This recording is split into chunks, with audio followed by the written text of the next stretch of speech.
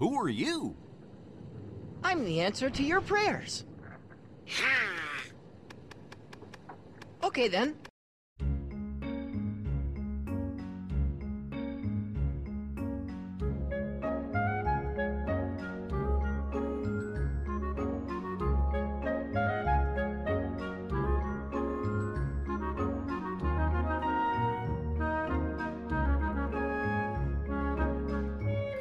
So, I want to know who's in charge of the video game shrink wrapping department, because it's gotten out of hand in recent years.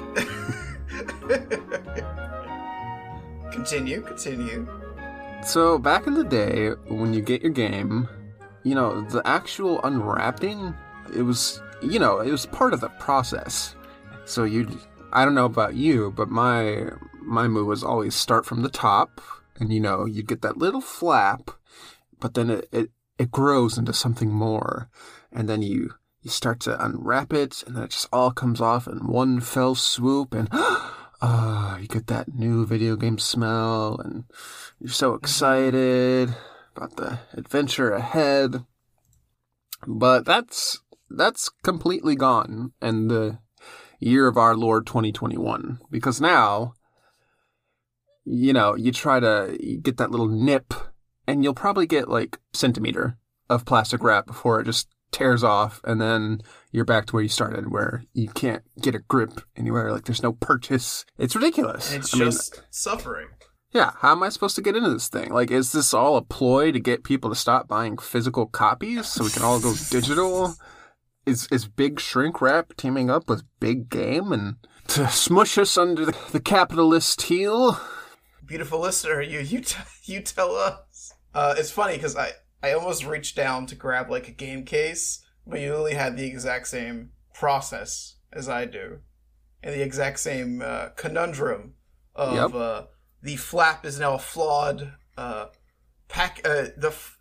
the getting under the flap is now a flawed method, lost to the ages because it doesn't work as well anymore, and a single tier or many tiers. It feels like underneath the flap is just another flap going in the opposite direction, and then under that one is another flap. So, like, I can't understand this, like, 4D chess puzzle of what's going on with this wrapping. So I was opening a new game last night, and it was a Switch game, so I feel like those are even worse because the cases are so tiny, so you have so little room. And it seriously took me like 5 minutes. And meanwhile, the whole time, my dog's going crazy because he thinks I'm trying to open a treat for him. And yeah, it was just a mess. Yeah, I tend to just where you? I'm not going to open it because it's going to make noise into the microphone, and then Kevin will kill me. But where the case opens, like there, that little trough, I basically just like stick like a knife or like a fingernail sharp enough in there, and then kind of totally work my way around. That's the winning strategy. But, I shouldn't have to dig up my X-Acto knife every time I get a new game. The times, they are changing. All right. Welcome, everyone, to Kingdom Hearts by Heart episode 12.9, because we're definitely not 12.9 final chapter unlucky. Prologue, right? Yeah, that's the one, where we will be uncovering the secrets of Neverland. Or is it? You be the judge. You decide. So, this is the Peter Pan episode. We'll also be talking about the movie that the game is based off of. So that'll be a fun trip. Whoo, lordy. You and I have different definitions of fun. Yeah. So if you just want to get right into it, you can check our episode description for a bit of a chapter select, if you will, where you can find some handy-dandy time codes to jump to different sections that suit your fancy. So we're going to kick things off with our usual game corner, where we talk about what other games we've been playing this week, and then we'll talk about the Disney movies we've been watching this week, to then transition to the Peter Pan discussion, and then we will get into the world. That's how it goes. That's our agenda. Any questions? I didn't think so. Your exits are there, and there. Let's take off. I was about to say, where can I pick up my brochure, though? Alrighty, so Game Corner. Welcome to How Much Are You Going to Gush About Final Fantasy IX? Yes, so I'll let you go first. So I have Okay. more Might as breathing well be room incredibly to stand. Sure. I'm playing Monster Hunter. Monster Hunter's good. Nice. I do like Monster Hunter. Nice. I would say that's basically, I guess, because I don't have much to talk about, I'll go into a little description. I reached, in every child's life, in every Monster Hunter game, there's a point where you enter high rank, and that's what I did as of, like, literally last night, like, right before I went to bed. So, each Mon Hun game is, like, the low rank, and then a high rank. Yeah, High I've rank heard is- people describe this. Yeah, high rank is basically the real game, if you want to say it like that. I only say it like that because you get better. I shouldn't say better drops. You get different drops. Like go all through low rank, making armor and weapons. I need like this, like fur from here, like a monster tier from there. But now they're like monster tier plus and like Lagombi pelt plus. So the material drops are different. The monsters are harder. By harder, it just, you know, they hit harder, they have more health. But also, what I like about high rank, especially going through low rank, because I guess depending on what game it is, a low rank can vary a lot. But in high rank, they get moves as well. So you thought you knew this monster, and then all of a sudden it does a 360 drift into your face, and you're like, where did that come from? Interesting. It feels like an actual upgrade, which is always nice. It's always fun, and yet the painstaking process of remaking all of your armor because it's not gonna be good enough. Yeah, the game came out 2 weeks ago, I think. 3 weeks ago is this record? No, I think you're right. 2 weeks ago. Seems like you've been busy. That was 1 week. That was okay. It is like 2 weeks and some change at this point. Yes, it feels like it's been. It feels like it's been longer than that, and maybe I'm just losing my mind. Yeah, we're in the weird podcast dimension where by the True. time this goes out, it'll, be a month old. So, like, we have to, like, account for that. So maybe we're, like, crossing wires. And I've been taking it slow. I know a lot of people who are well into high rank at this point, but I've been playing a little game called Kingdom Hearts. And I feel like I've made the joke before, but an indie title that really needs your help, so subscribe here. Yes, But please. yeah, mainly Monhun. I did. Nice. A friend of mine bought me a game that she's been playing a lot of, and it's a little game called Deep Rock Galactic. It's a very fun game. There are 4 classes. There's I should specify you're all space dwarves. It's basically Space Dwarves the game if you want a big TLDR. Ooh, But nice. there's 4 classes. Like there's a gunner, there's a scout, there's an NG, and there's a driller. And you get dropped. You get dropped on like these planetoids with an objective. I've only played like 4 missions, but they're all like harvest so many of this mineral, collect so many of this, and I'm not sure if they're randomly generated. I feel like they're randomly generated, but there are these, big, almost tunnel-like cave planets where you just have to dig through and find whatever you're looking for. Basically, you have a cute little. I don't know the acronym, but it's called a mule in-game. It's like this little thing. So as you harvest stuff, whether it be like plants or gold or like other gems and stuff, you'll get full. And you have to call the mule over to you, and then it's basically like your roaming bank. You just dump all your stuff in it, and you can start like mining stuff again. I feel like I've heard one of my other podcasts talk about this. They mentioned you would like leave the planet and you'd leave the mule behind, but then there was an update recently where you could take it with you to like keep it happy because it's adorable. Okay. I don't know if it's the same game, but it sounds very familiar where there's like a robotic companion. That sounds about right. Yeah. Or Yeah. now I'm curious. Once we're done recording, I'll ask my friend. There are some areas where you'll have to like mine. You can mine through basically anything, but there's like, I have to mine through this dirt. Okay, if I want to be cheeky, I can mine through this entire wall, or so on and so forth. But it's basically explore. I would say have fun, but basically explore. But there are also enemies everywhere, so it's a mix of gathering and combat survival. Yeah, it's been a fun little game so far. Nice. So yeah, I mentioned I was opening a new game last night, and that game was. I'm a consumer sheep. Fatten me up, Nintendo, because I fell for your capitalist carrot on a stick. I bought the Super Mario 3D All-Stars collection. Hey, capitalism! Woo! Yeah, so, R.I.P. Mario. He died on March 31st. We'll never forget who he died for our sin. He died for his own sins at this point. So yeah, it was pulled from the eShop. And then naturally I started seeing a bunch of stories like, oh, like the physical copies are already going for like thousands of dollars on eBay. And then I was like getting all hot and panicked because like I looked on GameStop and yeah, they had like physical copies like in stock, no problem. So I was like, oh God, I've held out this long. Should I cave? And yeah, I caved. Because I'm something of a Mario fan. You can attest. I hosted a Mario party 2 years ago. True, literally like a Mario Day party. Yeah. So I figured, I'm going to play the games because it's one of my favorite series. I love platformers. So yeah, I just bit the bullet. So I mostly wanted it for Mario Galaxy, which is one of my favorite games of all time, but, it came out on Wii originally, and fun fact, I'm left-handed. Hi. Oh. So, Mario Galaxy is interesting because the game design has always been stellar, pun intended, but the controls have always been wonky for me because, using the Wiimote, I would have to hold it in my left hand to use the pointer efficiently.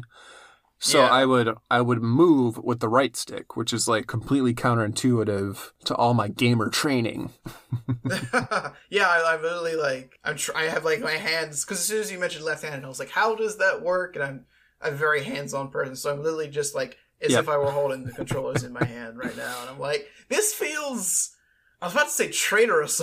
Yeah, totally. Like every other Mario game, I would move with my left thumb, but with Galaxy, I'd move with my right thumb. So like, I always noticed something felt off about it, and I didn't realize until, a few years after I played it that like, oh yeah, it's because I'm using complete opposite hands. So I didn't want to pass up the opportunity to play it finally with, the way God intended.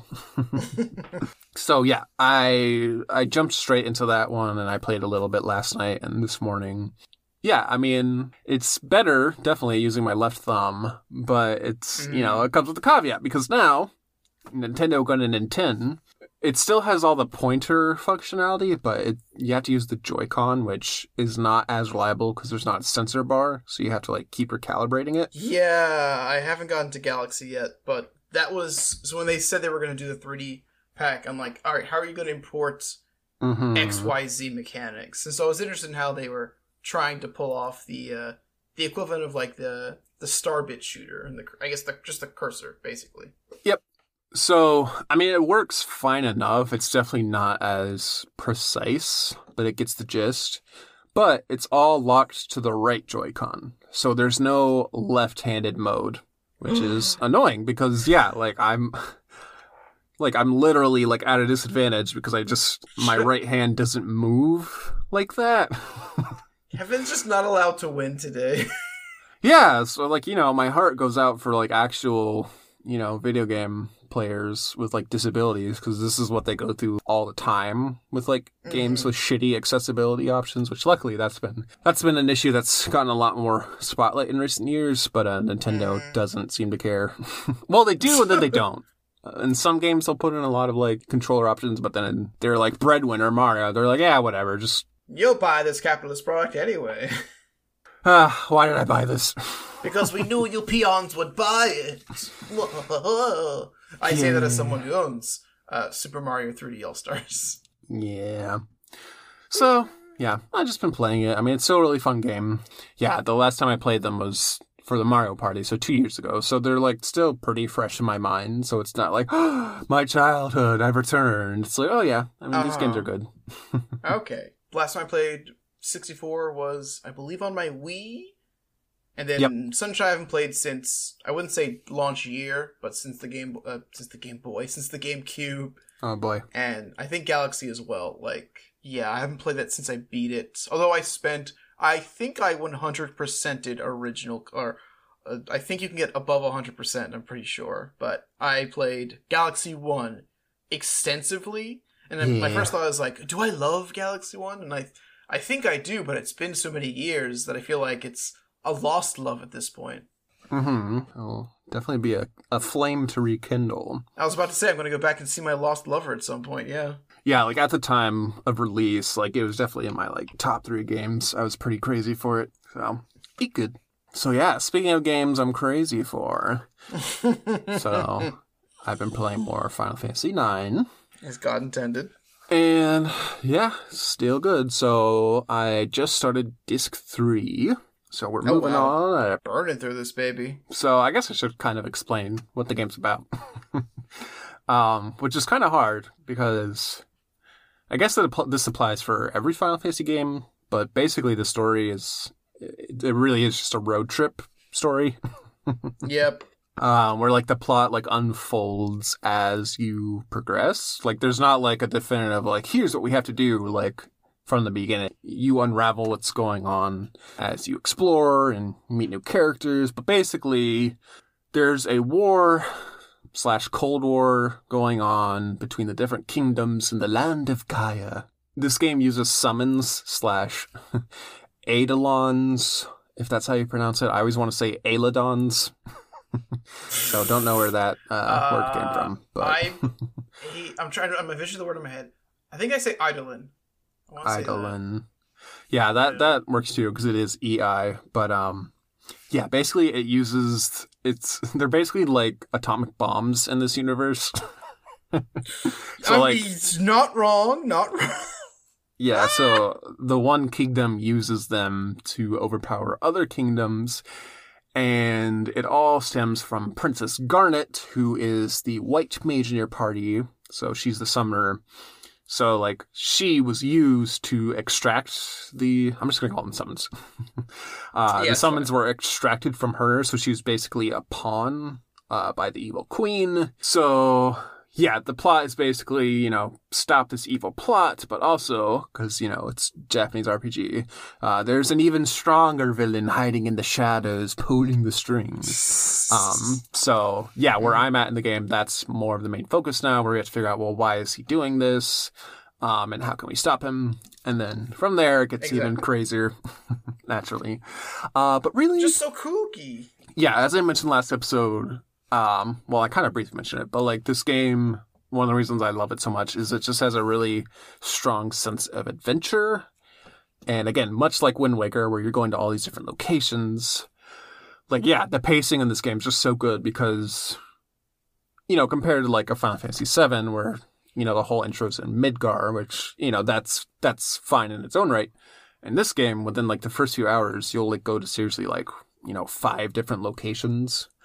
Yeah. So, like, there's just always a sense of progression and, like, something new. And, like, you're never one location too long. So, yeah, there's just, like, all sorts of exciting sights to see and people to meet. And it also does something interesting where your party changes a lot. And, yeah, it would lead to, like, interesting combinations where, you probably wouldn't play as these characters on their own. But the game kind of, like, presents it to you, and then you're like, okay, I guess I'll try this out.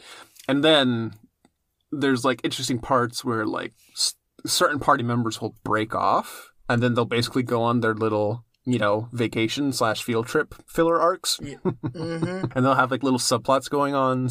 The plot is or at least the way it's told, definitely reminds me of, Avatar: The Last Airbender, where it's like this journey, but then there's like characters kind of like doing their own thing, but like in locations that you recognize. So like you get really just familiar with the world and like the different cultures and whatnot. And yeah, it's just fun. The cast is really awesome. All the characters are super lovable and endearing and have really good arcs. So I'll just kind of go through the base cast. So first and foremost, we have the ladies' man himself, Zidane. He's interesting because he's a very unconventional protagonist. Like, look at him in a lineup with Cloud, Squall, and like Tidus. And he's just this goofy little monkey boy.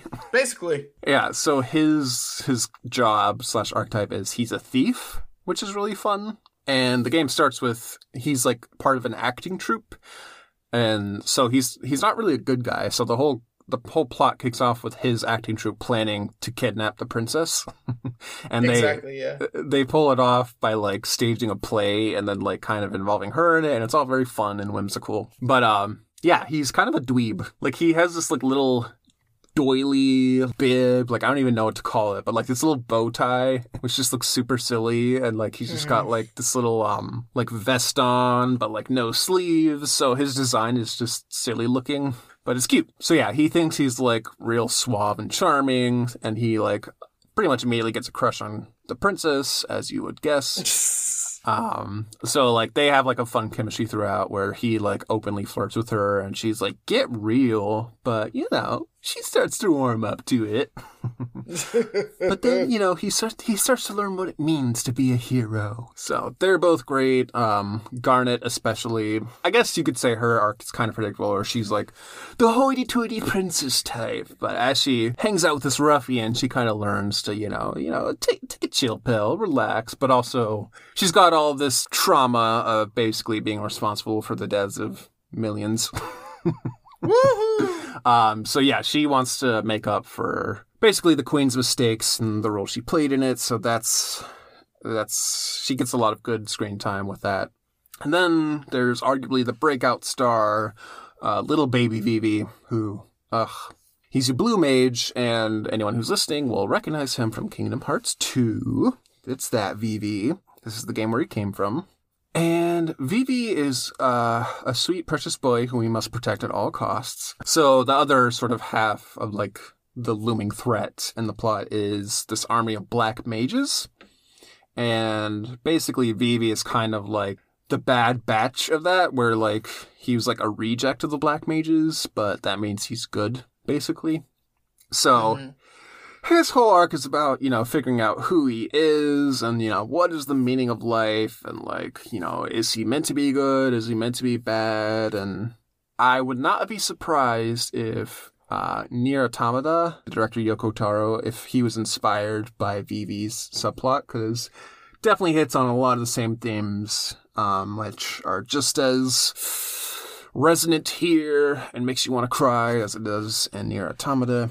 So that obviously slaps. And then rounding out the base cast is Steiner, who is also a good boy, but I think a lot of people hate him. But he's the knight. I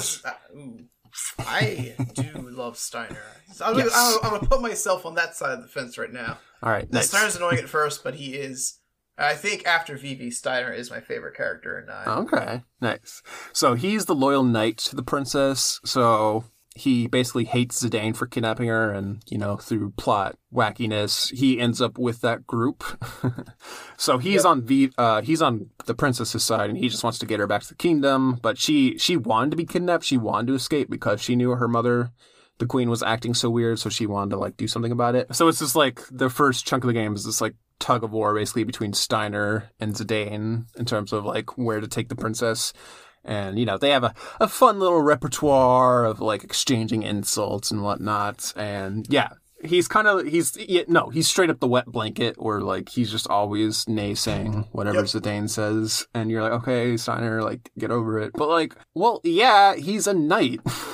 Like, his whole life duty is to protect the princess. He's not just gonna go along with this criminal. He's just trying to do job. Yeah, exactly. He's just trying to do his job. He's just being a good boy. But yeah, his plot, or like his character arc is, you know, coming to terms with, you know, maybe my duty was misled. Like maybe I've pledged my life to the wrong cause, basically. So that's interesting. So yeah, gameplay wise, I mentioned last week that the kind of main idea of the battle system is you learn your abilities through your equipment. But one of the things that I dislike / like the most is this game has a ton of missable equipment. And with that equipment are exclusive abilities where you can't learn them anywhere else. So the first time I played through I was checking my character's abilities, and I was like, why am I missing all these?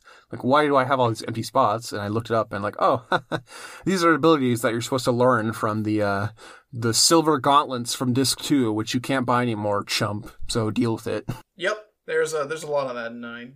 Yes. So on one hand, I like it because it's like, you know, the game has like secrets, and like you can replay it a lot and like find new things, and like it just kind of plays into like, you know, that special time of games where like not everything was immediately available on the internet as soon as the game came out, and there was like actual like secrets in the game. Yeah. So I do like that, but also, yeah, it is annoying when, you know, that ability just gets locked out for your 50-hour playthrough. So, yeah, I kicked it old school, and I literally printed out an FAQ of all the missable items. Yeah. It's pretty awesome, actually. So, yeah, I'm, like, checking that off as I go along. But, yeah, wouldn't you know it, I've still managed to miss a few. Oh, yeah. So it's a time, to be sure. I'm not surprised. I was actually thinking just now, I was like, thinking specifically in Final Fantasy terms of like how many of X missable things there are, and I think 9, from like the top of my head, I think 9. I'm not sure if it has the most, but they feel more prominent. I think it's because like how you mentioned, like most of the abilities come from equipment. So yeah, you're locked out of X skill because of this thing. My biggest competitor with that is just enemy skill in 7, but that's mainly a materia. But it's on the same level as, like, if you miss this boss fight, you don't get hit by this move, you'll never have this move ever again. But I feel like totally. 9, it feels more impactful. Because, especially with enemy skill, there's, like, a bajillion of them. So, like, oh, I'm missing a few, maybe I don't care too much. Whereas 9, it's a pivotal part of each separate character, so it's like, oh crap, I'm missing this thing. Yeah, like one of the abilities that I missed in my last playthrough was like one of Steiner's ultimate attacks, basically. And I was like, oh, cool. So yeah, I'm kind of going for a completionist run this time, although it'll never be a true completionist because I think it's Zidane's, it might not be his ultimate weapon, but it's one of his best weapons, or maybe it's Steiner's actually, but it's Excalibur 2. And you can only get it by basically speedrunning the game in 12 hours. So I will definitely not be doing that this run. But I'm thinking maybe next time I play, I might try going for that. Who knows? Oh God, there has to be a guide of like, here's how to speedrun the game in 12 hours. Not only is there a guide just for speedrunning it, there's a guide for speedrunning a perfect game, which is basically what I'm already doing, but like maximizing the amount of items you can get. Okay. Yeah. Okay. But also like as a level 1 run. No, not level 1. Yeah, which I don't even know how you can do in Final Fantasy IX. Like, I think you have to specifically petrify yourself so you don't gain experience. To each their own, but that just sounds like a living hell. I'm screaming internally right now. I want you to know that, and also externally. Yeah. From what I read, because I was really curious, like how is this even a thing? Like, a lot of it is just RNG dependent of like, you know, which attacks an enemy is going to use and kind of like the spawn rates and whatnot. So I was like, no thanks. Yeah, I'm definitely enjoying my time. So, with that being said, why don't we move on over to Disney Corner?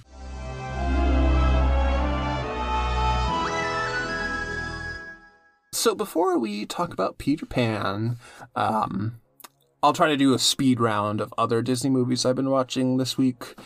And I mean like an actual speed round. But we all know that's a lie. 30 seconds, go! Okay, so first I'll just knock out the quickest one. So in my chronological viewing, The Wind in the Willows was up next. And I know what you're saying. What the hell are you talking about? I don't even know what that movie is. It's Mr. Toad's Wild Ride, paired with... Oh, yes! Yes, this is... Oh my god, jeez. or sorry, the actual movie is called Ichabod and Mr. Toad.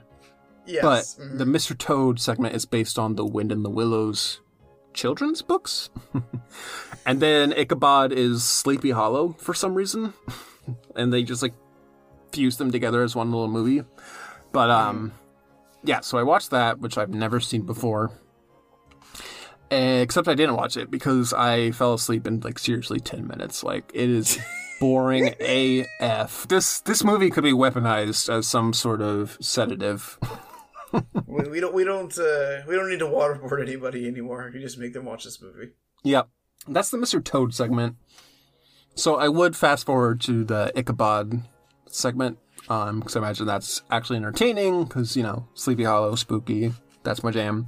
But it just felt wrong watching it any other time besides Halloween, so I was like, well, we just won't do this one. I skipped that, and I went to the next one on the list, which is Alice in Wonderland. So we can... But yeah, we can finally right the wrong of our Alice in the Wonderland episode and talk about the actual movie. And I could say that, given how limited the world design is, they do fit in a decent amount of references. And like just like little things where like, you know, if you hit the queen during the card fight and then she like falls over and she exposes her bloomers, like that's actually seen in the movie, which is pretty fun. So yeah, I think they did a pretty decent job actually with what they had. But It's weird because the Lotus Forest, which is, you know, like 50% of the world, like that's not really a specific location in the movie. Like it's kind of like just much like in the world. It's just the transition between all the other different set pieces. Mm-hmm. Like I remember that at least. Yeah, and I don't even know if it's ever specifically called the Lotus Forest, but I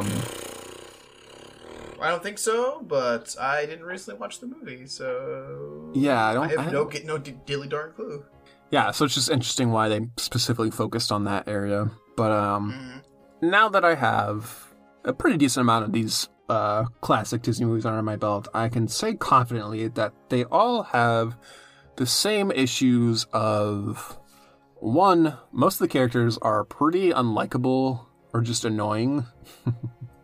So that's especially true in Wonderland because everyone's crazy. And then also there's no real semblance of plot or like an actual plot structure. Like it's just things happening, and we'll get to that in Peter Pan. But yeah, like it kind of makes it hard to watch because you're just kind of going from one scene to another, and like you're just meeting all these annoying characters. And you're like, okay, the art is definitely there, and it's all really great to look at. But like the story definitely hadn't found, you know, that Disney X factor, I guess you could say. So I'm curious at what point, like, which movie will I watch where I'll be like, oh, wow, that actually feels like Disney movie, like the Disney movie that people love, you know, like your Lion Kings and your Aladdins, where it's like, okay, like, yeah, it's a character, there's a story, like, you understand what's happening, versus, you know, watch Bambi trot through the forest and meet all the fun little bunnies. But I will say, I think so far, Alice in Wonderland is probably the most entertaining of the bunch, which is kind of surprising because, yeah, I've never really had a thing for Alice in Wonderland.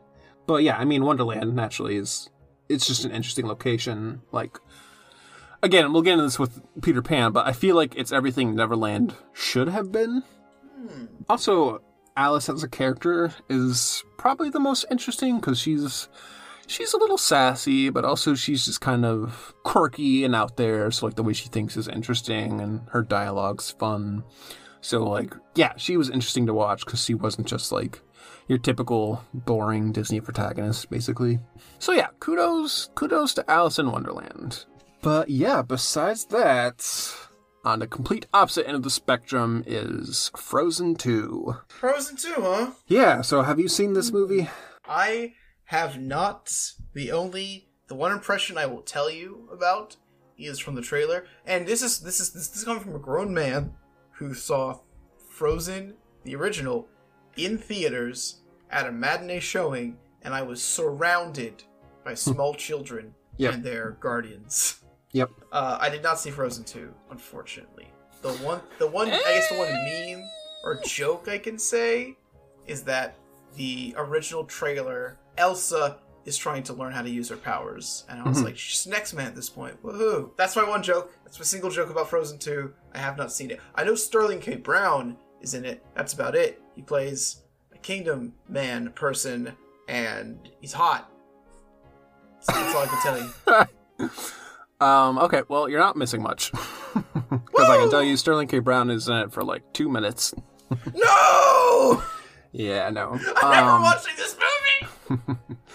So, yeah, this movie is kind of a mess. You can definitely tell it suffered a lot from rewrites and sort of, I don't want to say studio interference, but a lot of behind the scenes, like, changing priorities, basically.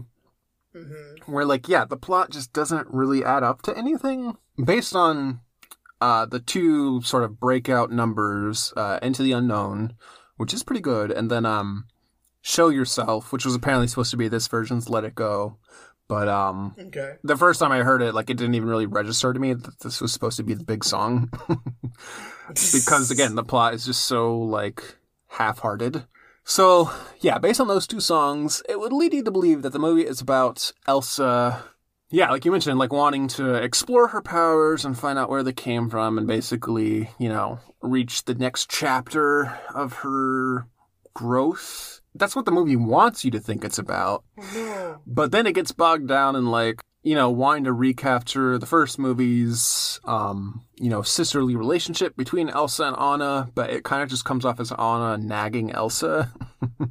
It's very much like how in Rise of Skywalker, Finn's whole role in that movie was bugging Rey not to leave him and then just getting in her way to the point where she literally force pushes him out of a scene because she's had enough of his nonsense. Like, Elsa literally does this in this movie. She just, like, she, like, pushes Anna, and Olaf's there, too. She just pushes them away so she can go do her plot stuff. It's like, okay. So, like, yeah, the movie's not sure if it wants the two of them to be together or if it wants them to be separate. It's a mess. It sounds like a mess. Yeah, it's just, like, way too many plot lines, and, like, the movie just didn't know what it was supposed to be about, and, like, it wanted, like, yeah, that first trailer made it seem like, oh, it's gonna be, like, this grand adventure of, like, going to this mysterious autumn kingdom, but, like, they literally get there in, like, 2 minutes, and, like, that's pretty much just it, so, like, it's wild. So, after that, I watched Into the Unknown, the Making of Frozen 2 documentary on Disney+. Subscribe for $9.99 per month or free with your basic Verizon family plan. And this was vastly more entertaining than the movie itself. Just watching all the behind the scenes of, like, how did we get here? And I won't go too much into it because I do think it's worth a watch. But yeah, like, you could just tell from the scenes, behind the scenes, like, they didn't even know, like, what certain plot beats were going to be. And so, like, you know, they, like, literally had the songs recorded and they were trying to figure out, like, okay, well, what is this song even supposed to be about? So, yeah, just, there's, like, a lot of scenes of them in, like, story meetings, just trying to figure out, like, does this work? Does this make sense? And then, like, they go to, like, test screenings with audiences, and then the audiences are, like, they get a lot of feedback about, like, oh, this plot's confusing, like, I don't know what's going on, like, who is this supposed to be, yada, yada, yada. So, yeah, it was really interesting just to see, like, I mean, I didn't like the movie, but just watching all the work that goes into it, like, never mind, like, you know, the insane technology with all the animation, like, it definitely gave me appreciation for it. So, you know, if you're curious about how movies are made, especially animated movies, it's a really good watch. It's like 6 episodes and they're like 45 minutes each, so it's like a little mini series, but, like, yeah, it's really cool. And you get a lot of FaceTime with the co-director, Jennifer Lee, who's, you know, a woman, which is great. And then she became, like, the chief creative officer for Disney animated movies. And I would assume it's just because Frozen did so well, but I would like to look more into that, of, like, her background. But, yeah, it's cool just seeing her talk about the movie because, you know, she's really passionate about it, but also, like, she's very relatable. Like, one of the cool things I found out is she's a single mom, which is crazy that, like, the, like, writer of, like, the biggest animated movie of all time is, you know, just trying to raise her kid, basically. So, yeah, definitely an interesting watch. Like I said, vastly prefer that to the actual Frozen 2. But yeah, understandable based on what we've been talking about. Yeah, like, I would almost recommend the movie. Well, no, I'd say definitely watch the movie before you watch the documentary, just to get a sense of what's going on. Mm-hmm. And yeah, the movie is entertaining enough to watch just to see, like, what happened here.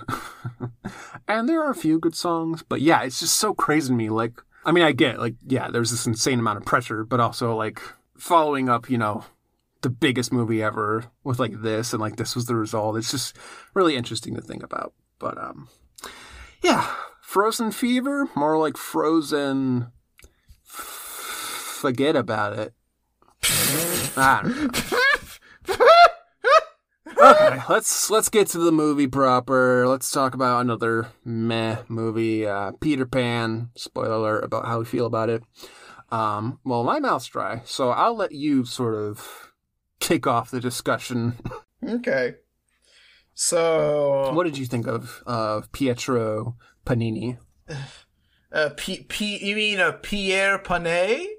Peter Pan, pretty meh, to be honest. Like, Yeah, I think we have different views on it, but like our average score averages out to be like 5 out of 10.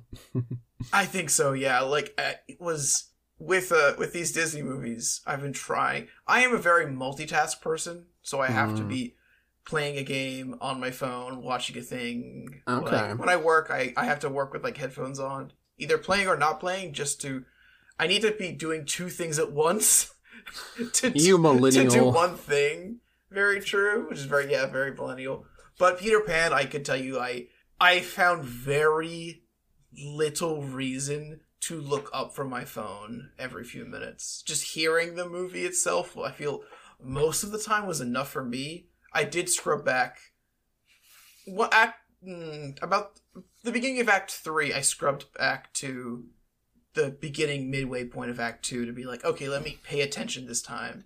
And it was not worth scrubbing back for. Certain things, just because of how animation works and like certain little bitties were cool to go back and actually watch, as opposed to being such a millennial about it. But Peter Pan was overall pretty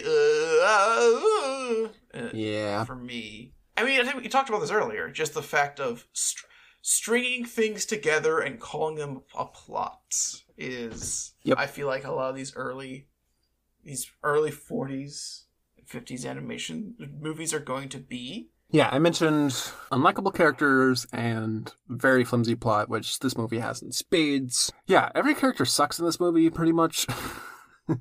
Not every character. I mean, Wendy's fine, but everyone's, like, just abuses Wendy. I guess the mom's fine, too, but, like, the father sucks. Peter Pan I really forgot sucks. Dan was so angry. Yeah, like, calm down, middle-aged, white, English dandy. Like, you'll be fine. He's just so very, like, Yeah, he even takes the dog outside. Like, don't mess with the dog. What are you doing, man? Nana didn't do anything wrong. Yeah, Peter Pan sucks. The mermaids really suck. Like, that seems hard to watch just because they're so awful to her. Tinkerbell sucks, yeah. Yeah. And then, pirates are pirates, so they're not going to be great. And then, yeah, like, Wendy's basically the only good character to watch. Like, the boys, Michael and John, like, they're just kind of dumb. They're very serviceable. Yeah. They do their job and nothing else. And that's just just to be boys and drive the plot. Exactly. They don't have... Like, they just go along with... yeah...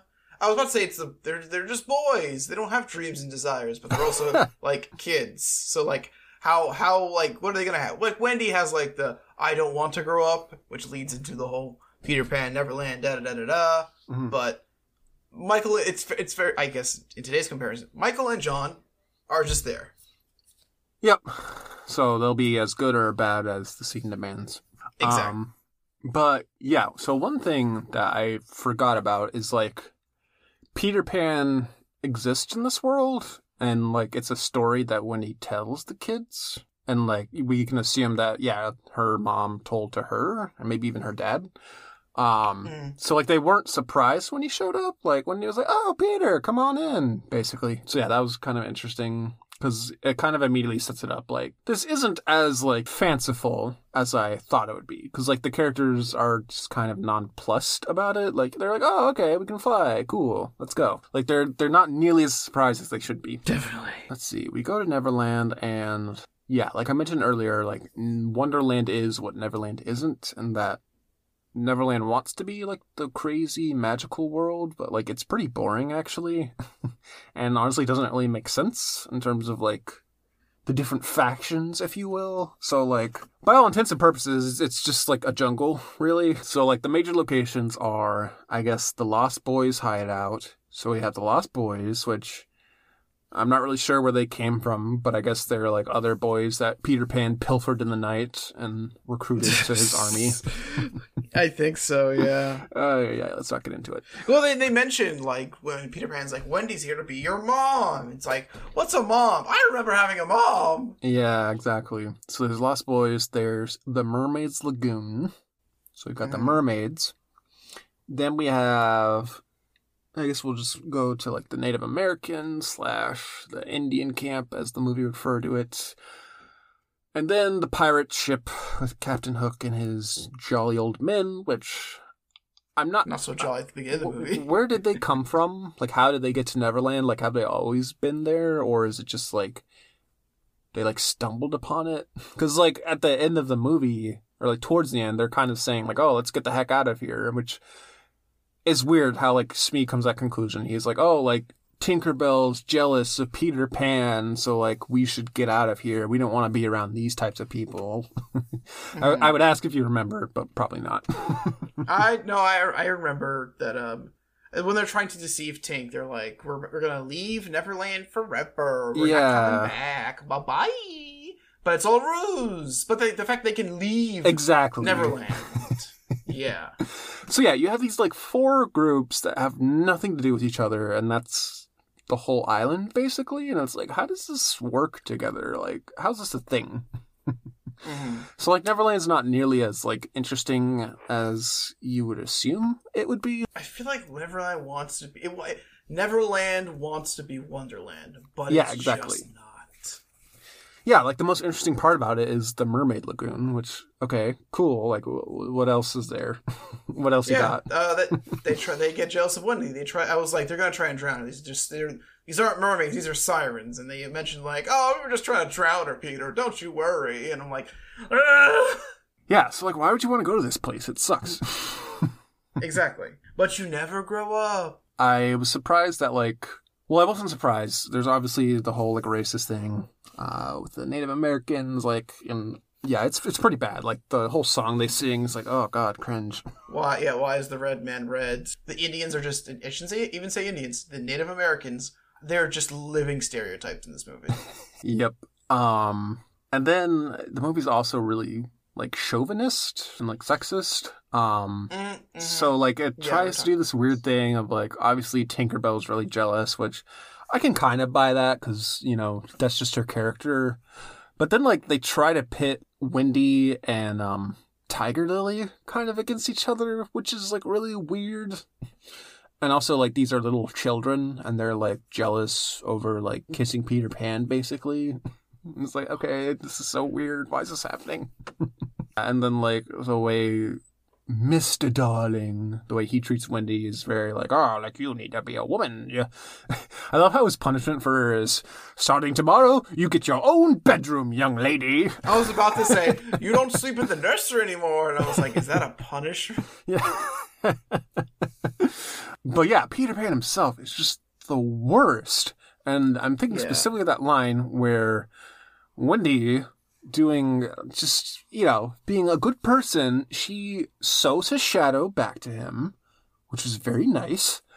And he's just completely writes her off. And he like specifically says something like, oh, like, keep sewing, girl. Or like something just like completely just pig-headed. And like, wow, really?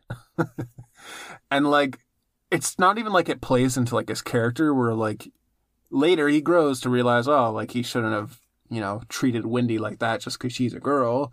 Yeah, no, that never comes up again. And then she just kind of forgets about it. She's like, okay, fine, Peter. I still love you.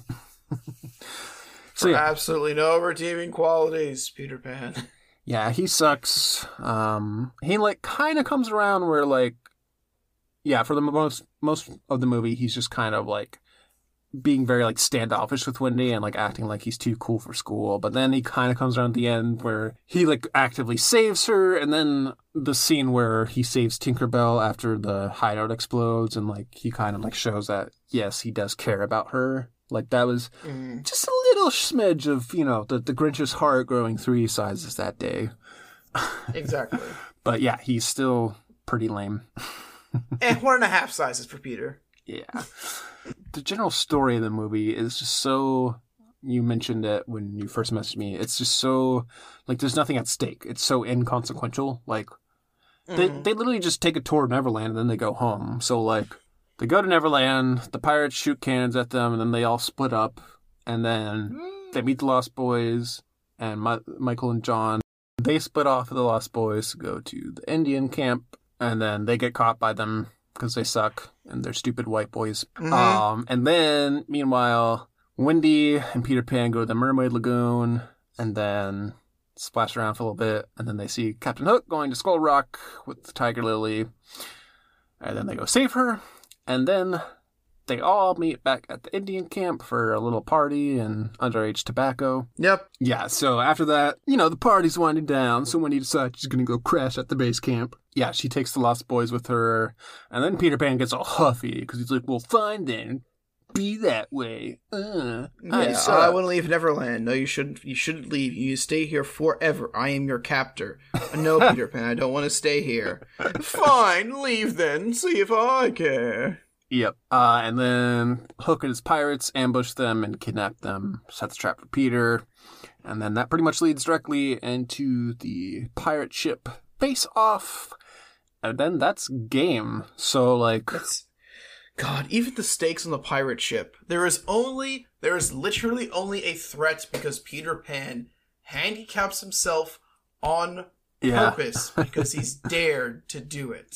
So... yeah, that's pretty much it in terms of the plot. I'll close it out with a few things I did like about the movie. Let's see. I think the best part of the movie was the "You Can Fly" sequence when they're flying over the London sky. You can fly. Yeah, the way that was, you know, animated and shot and the music all coming together, like that was pretty good. Definitely the peak of the movie for sure. And that's why 100%. Everyone wants to get that tattoo on their wrist.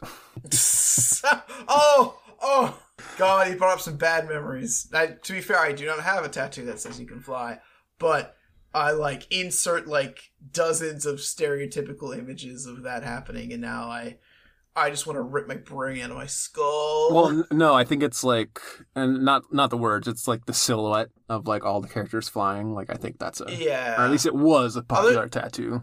There's a lot of variations of it. I remember seeing the kids flying. There's one like with just the text. There's a combination of both. There's a lot of them.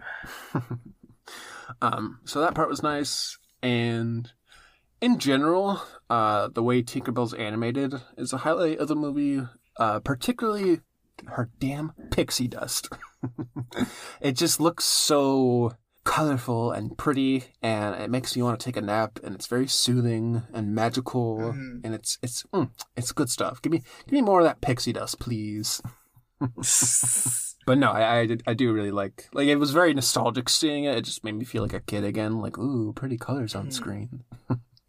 Yeah, definitely. And then finally, I mean, yeah, Captain Hook is probably the best part of the movie, as villains tend to be in Disney movies. But yeah, he's probably the first standout villain in terms of like, oh yeah, like that's a really fun character. Like I guess, you know, Alice in Wonderland came out beforehand, but like Queen of Hearts, she kind of sucks, yeah. Hook, Hook's me and the crocodile are my favorite Three Stooges. The crocodile is the best character in the movie. Thank you. That was going to end on that. The crocodile is literally the best character. You cannot tell me otherwise. Yeah, like the scenes of him like chasing Captain Hook actually got like laugh out loud moments for me. Like I was surprised. Oh yeah. So yeah, that's Peter Pan. It's frustrating to me because I can see the pieces of it being much more entertaining.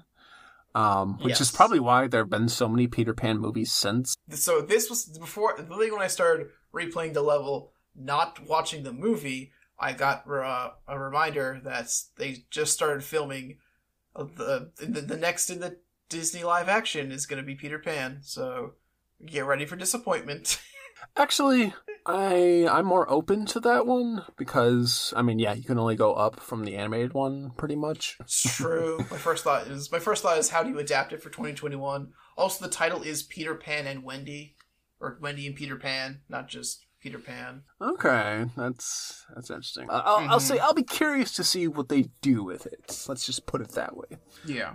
Okay, so Kingdom Hearts. This is one of those worlds with a unique animation when you approach it in the gummy ship, in that you get ambushed by a giant floating pirate ship in the sky, which is questionable. It's a thing that happens, but it's I always relate it to Monstro because it's like you just said. It's a unique animation. It's not, you go up to Monstro swallows you. You go up to.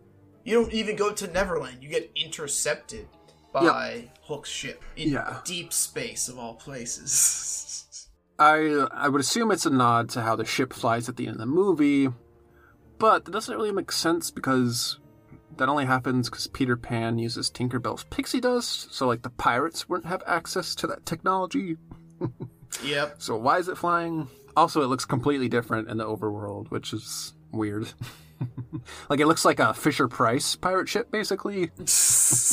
Yeah, and then when you actually get to roaming around, it's 100% different. Yeah. It's still on water for some... I noticed in this cutscene, in the final cutscenes, there's still water. Like, you encounter this pirate ship in deep space, and all of a sudden, it's just a ship out at sea. Yep, so it would imply that the pirates kidnapped SDG, and then they went back to Neverland? For some reason. It's weird. Yeah. So let's just get into it. So, cue the cutscene where it's a very awkward reunion with Riku and Sora. I just love how the scene opens with Sora just strutting on the deck, like, what's going on? Keyblade Master here. Like, could you just be self-aware for like 5 seconds? Yeah, he runs into Riku, and classic Riku dialogue. You suck, I good, darkness better. Kyrie's with me now, deal with it. You're stupid! Probably the meanest insult Sora's ever tossed out in the entire series, like... I think so. Speaking of Sora being self-aware, this is the one moment I feel like... I shouldn't say one moment. It's one of the few moments in Elite Cage 1 where Sora's not just, guffaw, here I am. Like, he's thinking for himself. He's like, Riku's like, I have the power of darkness, you fool. And Sora's like, you buffoon! Yeah, totally, like... But yeah, Riku has leveled up his darkness. He's been grinding. So now he can... create shadow puppets of people. We meet Anti-Sora. Dun dun dun. Yeah, what you pointed out, and I think this is 100% real, is a reference to Peter Pan losing his shadow. Yes. I control the Heartless now, Sora, and boom!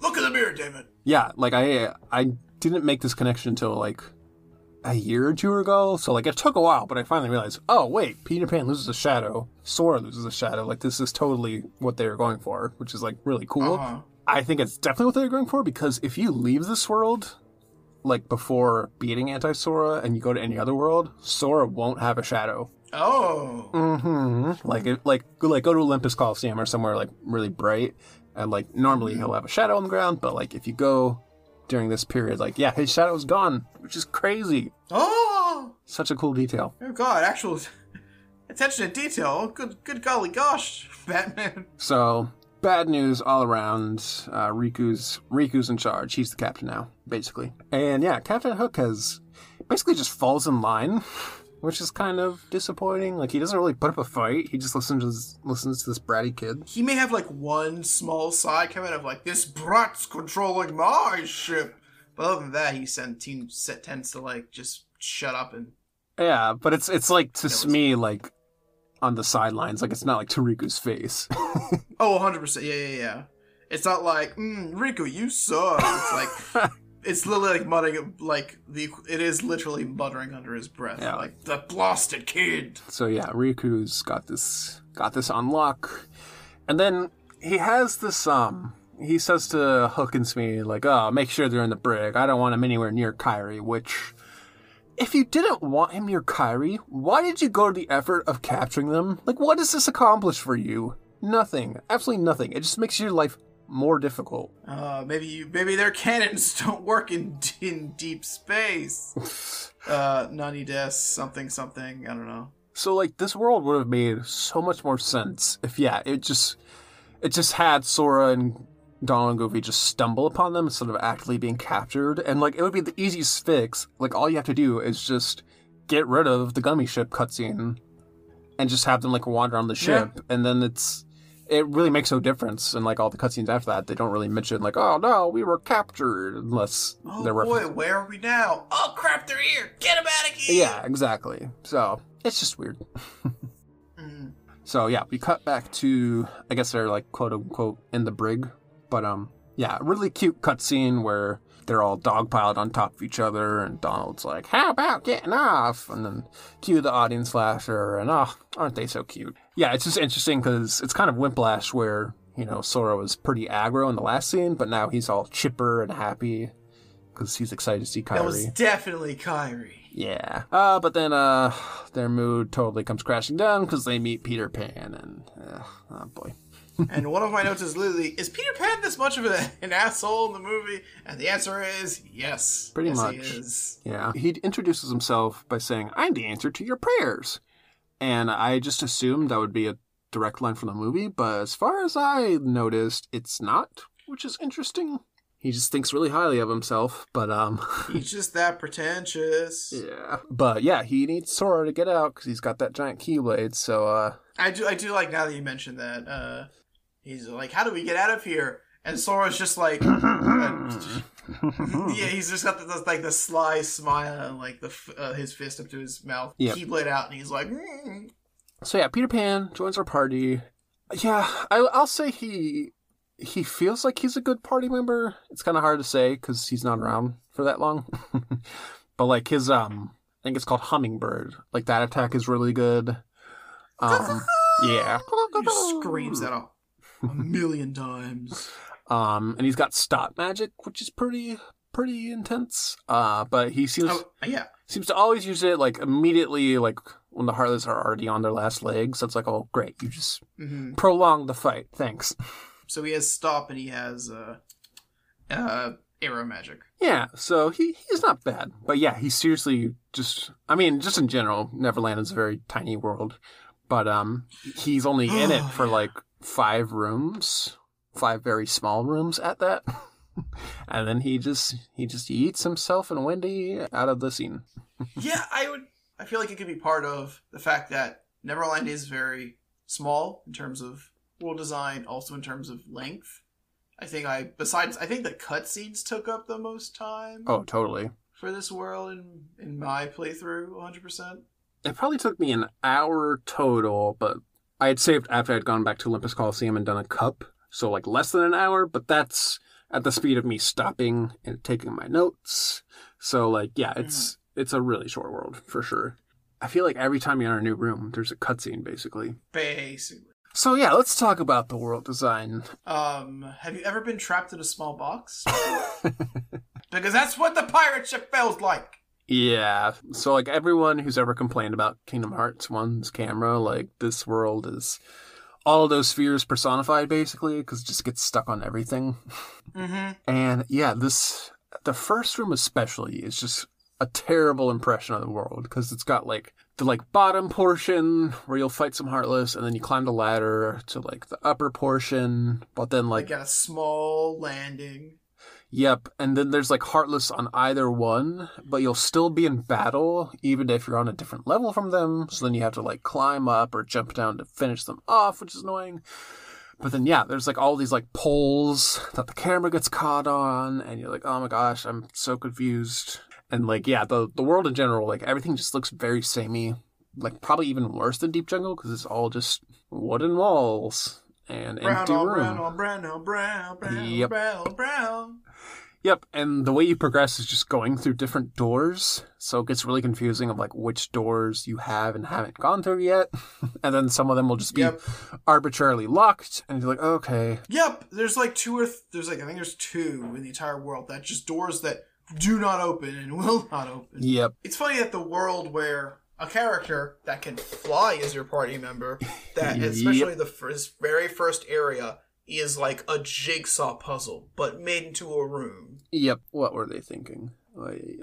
Yeah, while you're exploring, you will run into Anti-Sora and, like, his taunting form, basically, where he doesn't really attack you, or if he does, it's kind of like a genie attack, where it's, like, very easy to avoid, but, like, it'll do a lot of damage if it does hit you. But, yeah, you can take him out super easily, just a few hits, and then, when you do, he actually has really good loot, so, like, I think he'll drop like mega potions and then elixirs, which is crazy. Yeah, I literally just looked it up right now. Rewards are 50% chance at a mega potion. Yep. 5% chance at an elixir. Also 20% for a lucid crystal, which is actually pretty good. Oh, he has a single attack. It's kind of like, I don't know, it's the equivalent of like the Power Wilds tripping on the banana, or the Bouncy Wilds tripping on their own bananas. Like if he does like this small kick and he hits you, you'll lose money. But if he misses, he drops a bunch of money. He gets like frustrated. It's the Charlie Brown football kick. Exactly. So here's my thing, is that the Shadow Soras and the Anti-Sora. No, Anti-Sora is the boss, or the thing we saw get created. Mm-hmm. Those are technically considered separate. According to whom? According to the Indomitable KH Strategy Guide, and I'm on the wiki page right now, and it counts Anti-Sora as a variation of Shadow Sora. Interesting. For reasons that yeah. Blah, blah. So you make your way through the ship, and then you get a cutscene where, oh my god, Goofy, you can't just ask people why they can fly.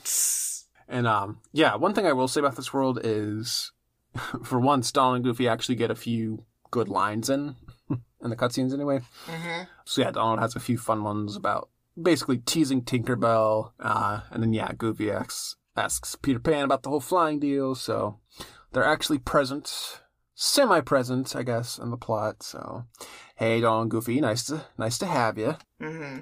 So yeah, pretty much cut to the Anti-Sora fight, although it's annoying because in the room where you leave off after the cutscene in the save room, like, you have to, like, exit the room, then go back to another room, then jump up the hole, and then...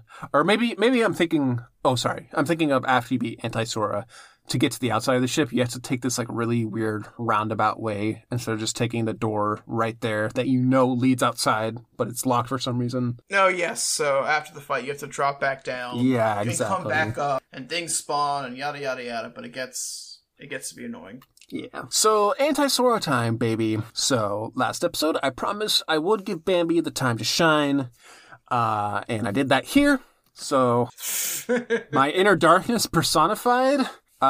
Fluffy deer, go. The light at the end of the tunnel. I summoned the little bamboo, and I still don't know exactly how he works. But I know there's, like, this weird modifier where the more enemies you attack, the more, like, the better loot you'll get, basically. But since it's just a boss fight, he'll only stay at the basic level, which is just dropping a ton of magic balls, which is A-okay with me.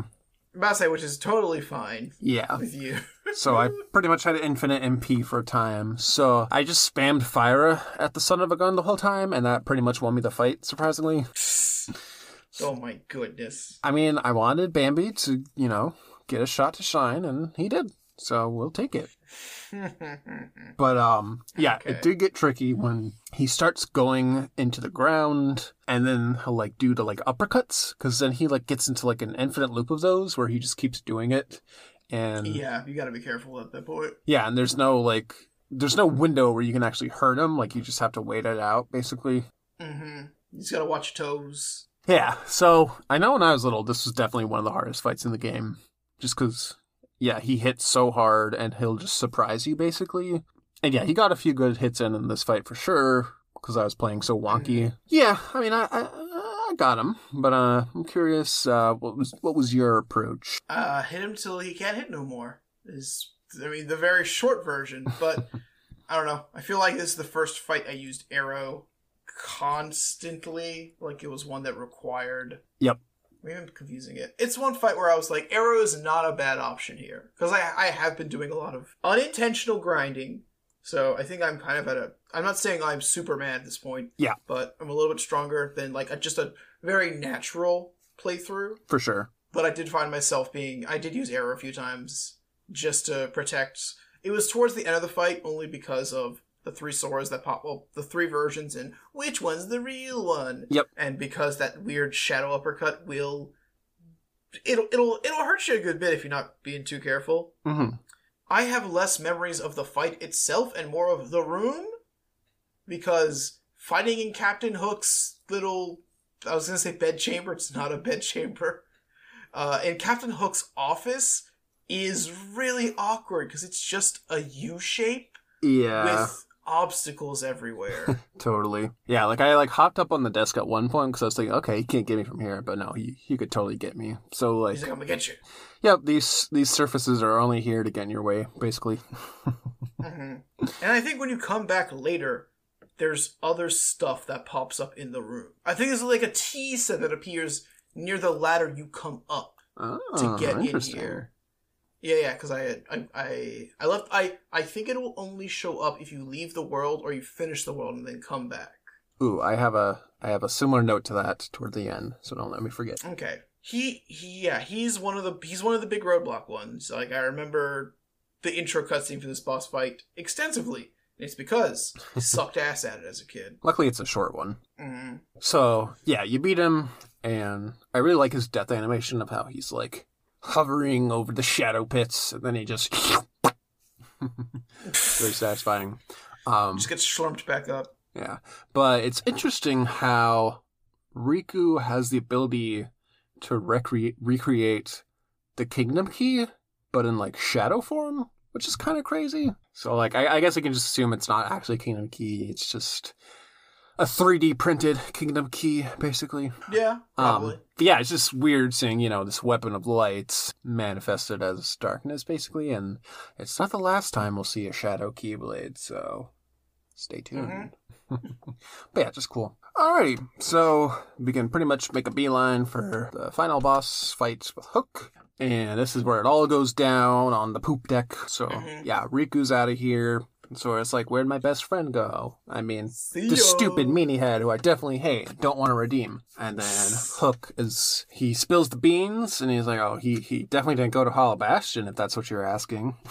Hollow Bastion? Where Maleficent resides. Yeah, it's kind of crazy hearing the words Hollow Bastion come from a Disney character. Mm-hmm. It's like, no, you weren't.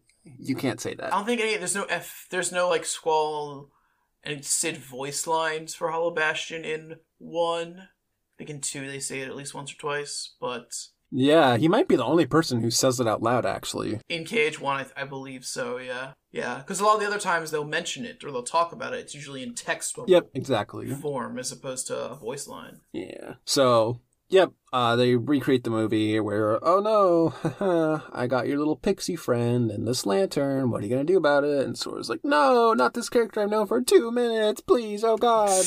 I've known this pixie for 2 minutes, but if anything happened to her, I'd kill everybody and then myself. Apparently is Sora's mood. Yes. So, yep, he walks the plank and we get a special appearance from our boy the crocodile. And yeah, Sora has his little inner monologue of, I think I can, I think I can, I think I can. He jumps. The crowd's cheering. He's gonna go all the way. Oh, he's flying. He's flying. He's really, really flying. That boy can fly. Yep. Just because. Well, I guess to be fair, earlier they do have their cutscene of like, all you need is a little bit of pixie dust and you believe in yourself. Yep. So he finally believed himself. It took long enough. Yeah. So, yeah, he just straight up jumped into a crocodile's mouth. But it paid off in the end. Yeah, before Hook, we do get a little... Well, Peter Pan shows back up. Yeah, great. We're so glad you're back. But, We get a little preamble Yeah. to the Hook fight with a little heartless battle. So, I guess we should talk about them, shouldn't we? So we got 3 new scallywags. We've got the cleverly named Pirate, and then even more cleverly named Air Pirate. Oh boy! So Pirate basically plays the same as the bandits from Agrabah. Yeah, I always think of them as bandit upgrades, and they kind of are to a degree. Yep, they block your attacks. They have big hits that come swinging. I feel like they're a little clumsier. Like you can knock them off base easier than the bandits, maybe. Like some of their attacks, like end with them kind of falling on their butt. Yes, I wouldn't call them a bandit variant, but they are. I want to say anti-bandit now. Like the bandits are all about like a lot of maneuverability, a lot of quick swipes, and the pirates just have like a chonker of a sword and they just want to cut you down. Yep, totally. So they good.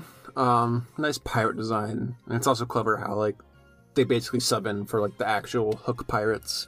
So Yeah. that's a good touch. And then they get Air Pirates, which are just pirates with like little hang glider wings. Yeah, I guess they're just an evolution of the air soldier then.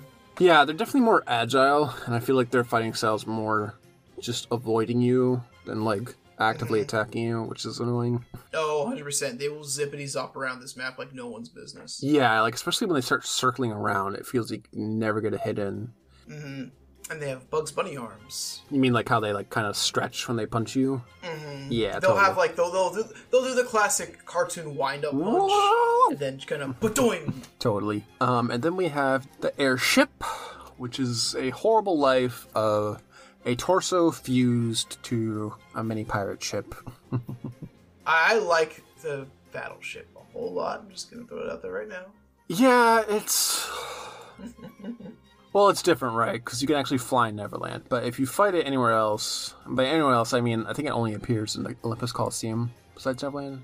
But yeah, it'll just... Every now and then, it'll just fly up in the air, and you can't get it unless you, like, use thunder, which is really annoying. But then, yeah, it has all these annoying projectiles of, like, you know, bomb runs, and then, like, homing missiles, and... I think they have, like, a really rare, like, healing... cannonball where they'll shoot at other harlots to heal them. Sounds familiar. I'll check that. But I will say it is fun to fight them because they like break off into pieces, so you can target their different parts, and then once you deal enough damage, like that part of the ship it'll break, and then like you can get them down to where like the mast is gone and the ship's on fire, and it's like abandoned ship.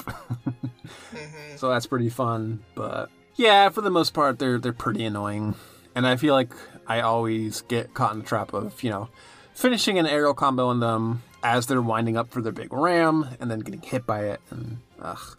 Yeah, I realized this time why I do love battleships, and I do like destroying all the different parts of the battleship. Yep. Just to cripple it, but also because they give you tech points, and boy oh boy am I a sucker for tech points. Mm-hmm. So I usually just aim for the stern, and if it has enough health remaining, I'll go for the cannons, but usually I at least get rid of the stern of the ship. And then I'm like, okay, now you can die. Yeah. And also get rid of the stern. Like, if you're fighting them outside of Neverland, which I think is only the Coliseum, like we mentioned, they'll drop to the ground. So they won't be aerial, or won't be super aerial, at least. Anymore, Yeah. Which is the biggest pain in the ass when it comes to them. Totally. So yeah, once you're actually in the fight, this one in particular, hey, look at that! I finally found a good use for stop. So yeah, these enemies like to just kind of run around and avoid you, but you can stop them right in their tracks, and at this point we have Stop Ra. So yeah, I think I just used one stop, at least for the airship. I think 2 of them will show up, and I think I used it both times. But yeah, just stop them, just whack them, and then that'll pretty much do it. That's the game. In terms of the actual flying, so yeah, it controls pretty much the same as swing, but it just feels slightly different in that it's a little slippery. Like if you're trying to turn, basically, you'll kind of like drift outward some, if that makes sense. Like it's like you kind of slide further out of your arc. Whereas in Atlantica, you have much tighter control, which is fine. It definitely like makes it feel more like you're gliding or falling with style, I should say. Yeah, you don't turn on a dime here. Yeah. Which I don't think it can be annoying at certain times. I don't think it's a super detriment. Yeah, because anytime you're flying, like, yeah, you have these huge open spaces, so it's not like you need to turn, like, really quickly. And if you do, like, it's only when you're accelerating that you really get that slippiness. If you're, like, going a little slow or just, stood still, you can turn pretty much instantly. So, not really a problem, just interesting difference in the feel. But, yeah, flying's cool, I guess. It's easy. It's just, really, you can just use it in these 2 rooms between this and the clock tower, and then in a few cases in the end game, which is like, eh. Like, I feel like they could have done more with it, right? Like, it's very cliche and bad, but, like, they could have done, like, a ring minigame. So I was going to, when we talked about Tokyo drifting in the air, my first thought was, thank God there's no Superman 64 ring race. Yeah. It depends on how tight I think the course could and would be. Like, if it's like, if you don't make this 3-point turn, you have to restart, basically. Yeah. Like, if it wasn't super strict and, like, pretty freeform, I think it would work out pretty well, actually. Yeah, like, maybe not a race, but maybe, like, tag Peter Pan or, like, hide and seek with Peter Pan. There's just something like, hey, you have this unique mechanic, like, do something with it. And especially since it's the Neverland world, like, there's no real reason to fly other than that, besides get a few treasure chests. But, it's fine, I guess. So, alright, moving on to the Captain Hook fight. I always find that Hook is surprisingly tough. And I always forget, because he's such a silly character, you kind of think of him like Oogie Boogie, like, oh, he'll just kind of be a pushover, but no, he throws some hooks. Literally! Yeah. That was also a movie thing I had. Why is Captain Hook named Captain Hook? Was he named Captain Hook before he lost his hand? Just saying. The age-old question. Yeah. But yeah, I always remember this being a tough fight.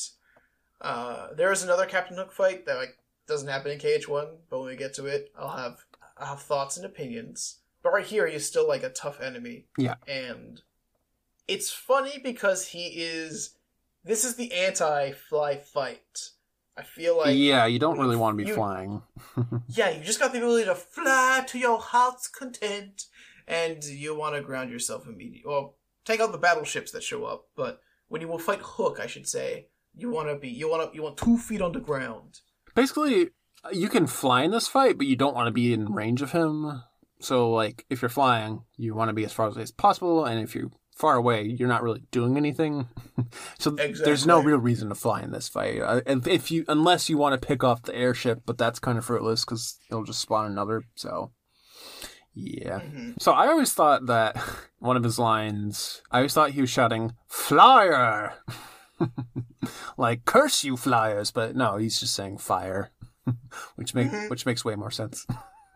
Yep. But yeah, let's see. What are his attacks? He's got the spinny, swipey, spinny, tire myself out, which is pretty deadly, especially when he, like, gets into, like, a pattern of, like, 2 or 3 immediately back to back. But then, yeah, he does get tired, so you can get some hooks in after that. He'll have his, like, little lunge attack.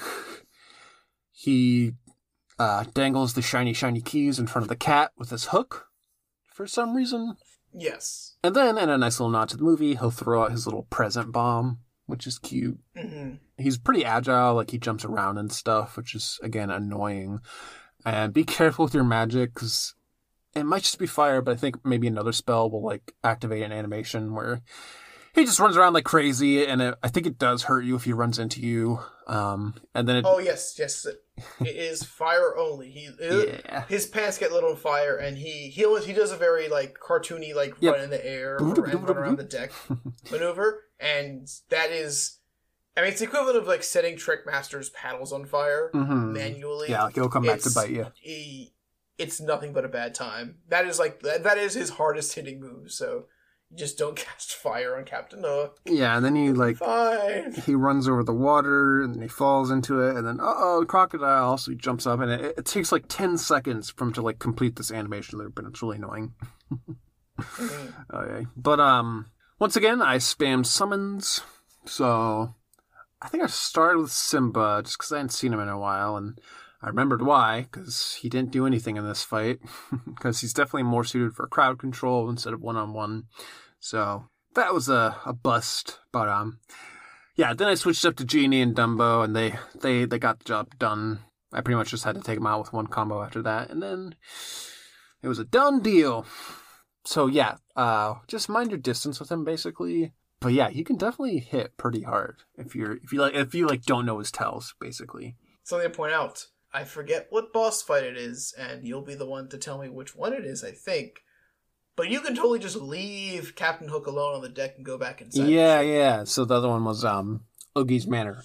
But yeah, same deal here. There's like a few doors that lead back on the ship, and you can take them. So yes, there is. There's one like directly where Hook will stay, basically, and then there's the higher one, or like the door upstairs, basically, to get into his cabin. Yeah, and it's actually encouraged because you have the Heartless fight before this, but then yeah, once the Hook fight starts, if you take one of those doors and come back, if you die to Hook, then you'll restart from the Hook fight instead of starting all the way back from the Heartless fight. Yes. Just a little insurance policy. I went inside totally by accident while fighting Hook, and I was like, yep. Oh, crap. For S&Gs, I went downstairs to the save point, healed up, came back up, just ignored the Heartless, and then went back on Hook, and he doesn't heal between fights, or between, like, area changes. Oh, that's interesting. So he doesn't re-heal when you come back. He just stays at the same health, so you could be really, really cheeky. You could do, oh, boy, I need a break from this Captain Hook fellow. Mm-hmm. So yeah, once you beat him, you'll learn Ars Arcanum, which is pretty cool. Definitely one of the flashier limits. So try that out if you want. And then we head on over to the Clock Tower, which again just begs the question, why is this world called Neverland if it's either the pirate ship or completely not Neverland? But whatever. Definitely a fun area. Nice little jaunty tune place. But yeah, we find a keyhole, and this is definitely one of my favorite keyhole animations. I mean, I feel like I say that about every keyhole animation, but I do find myself like mimicking like the movement of this one a lot, where Sora like holds the Keyblade up to his side like a cheetah, like preparing to pounce, and then he lifts it up and brings it back down, and bing, as he's like flying in the air, so he's like kind of like off balance a little. I don't know why. It's always just satisfying for me to watch. But yeah, that's pretty much World. So after that, we get a few little goodies in our goodie bag. Peter Pan just gives us another mouth to feed with Tinkerbell, so we get that summon, which is just weird. Like, I mean, I get it, she's a summon, but like in terms of story, like why would she abandon Peter Pan for this guy she just met? She's a very flighty mistress. Mm-hmm. But yeah, Tinkerbell definitely one of the more useful summons. 100%. I think we'll talk about Tink very, very soon. Yeah, I'll definitely imagine I'll use her in one or two fights next world. Mm-hmm. I should also point out that she is a summon where Donald and Goofy, your party members, because it can change via world, but your party members will not disappear. Yeah. Tinkerbell is basically your fourth party member. Totally. So yeah, along with her, we get the Fairy Harp Keyblade, which begs the question, is Tinkerbell a fairy or a pixie, or are they the same thing? I would basically say they're the same thing. Okay.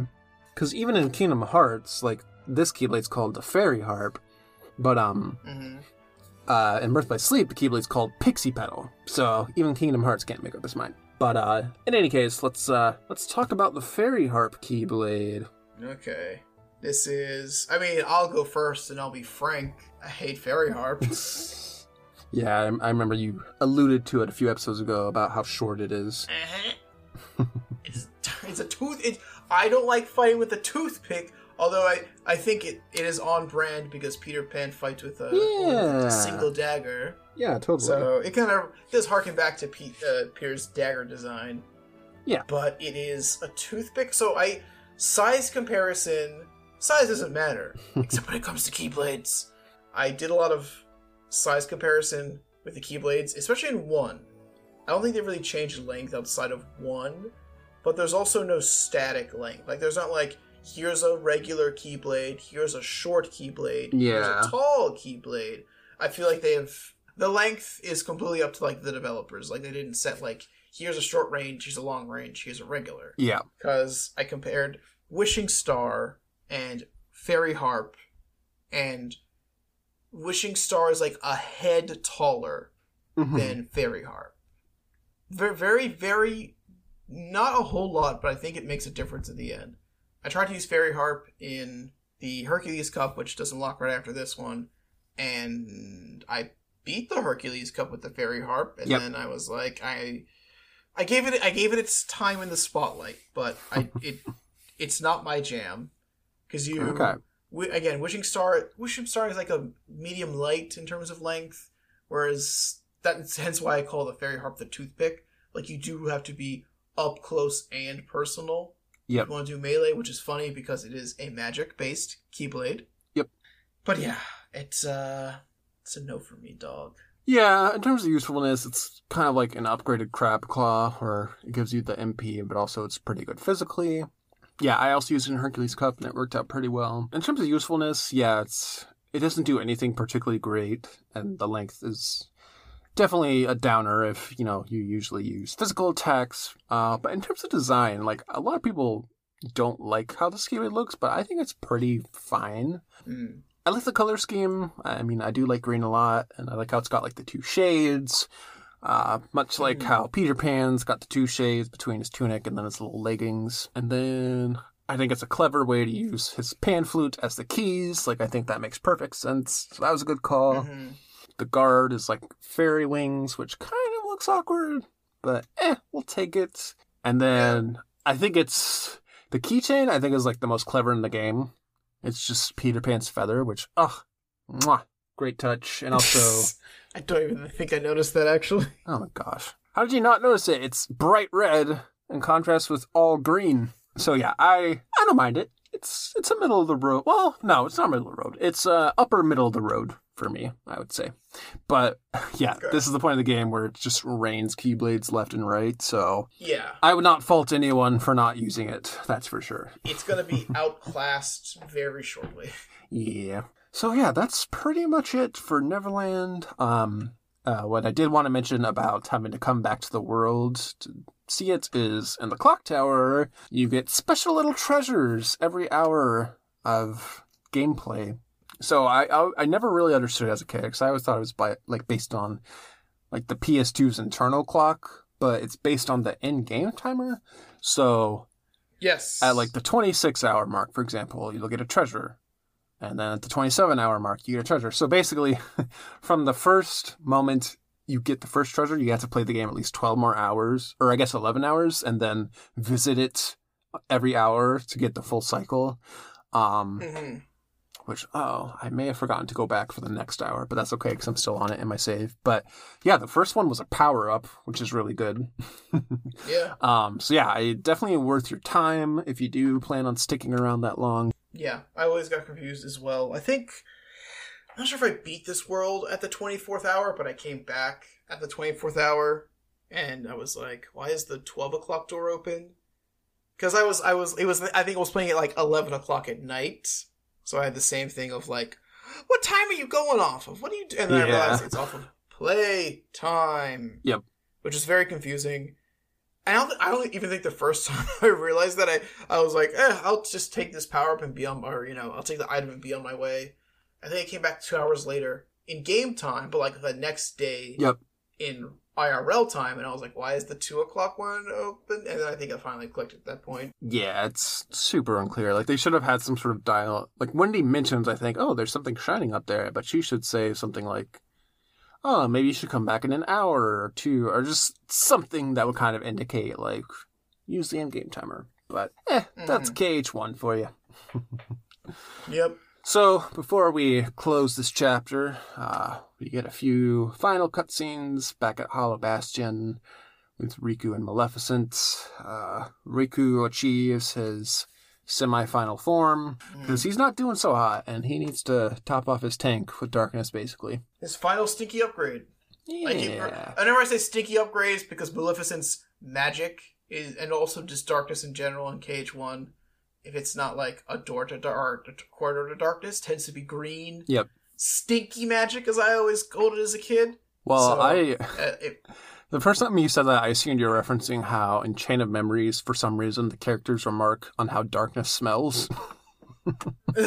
Which is like kind of a major plot point. Absolutely not.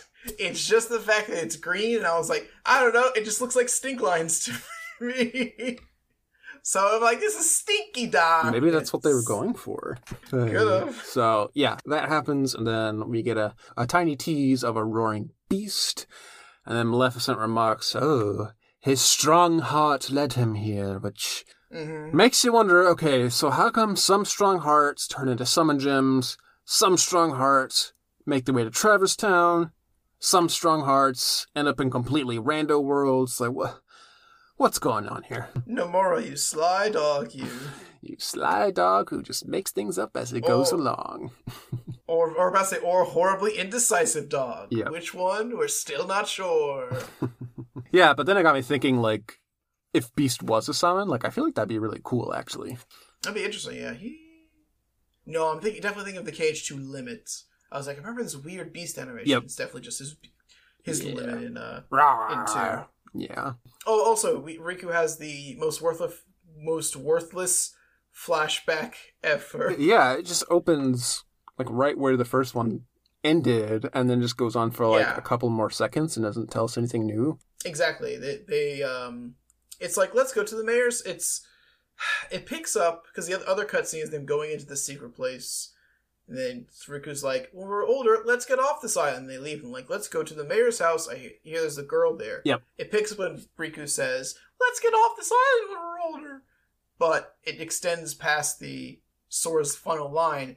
Riku turns back to it's the door or the keyhole in Destiny Islands, but to me it always just looked like a coffin sitting in the back of the cave or the secret place.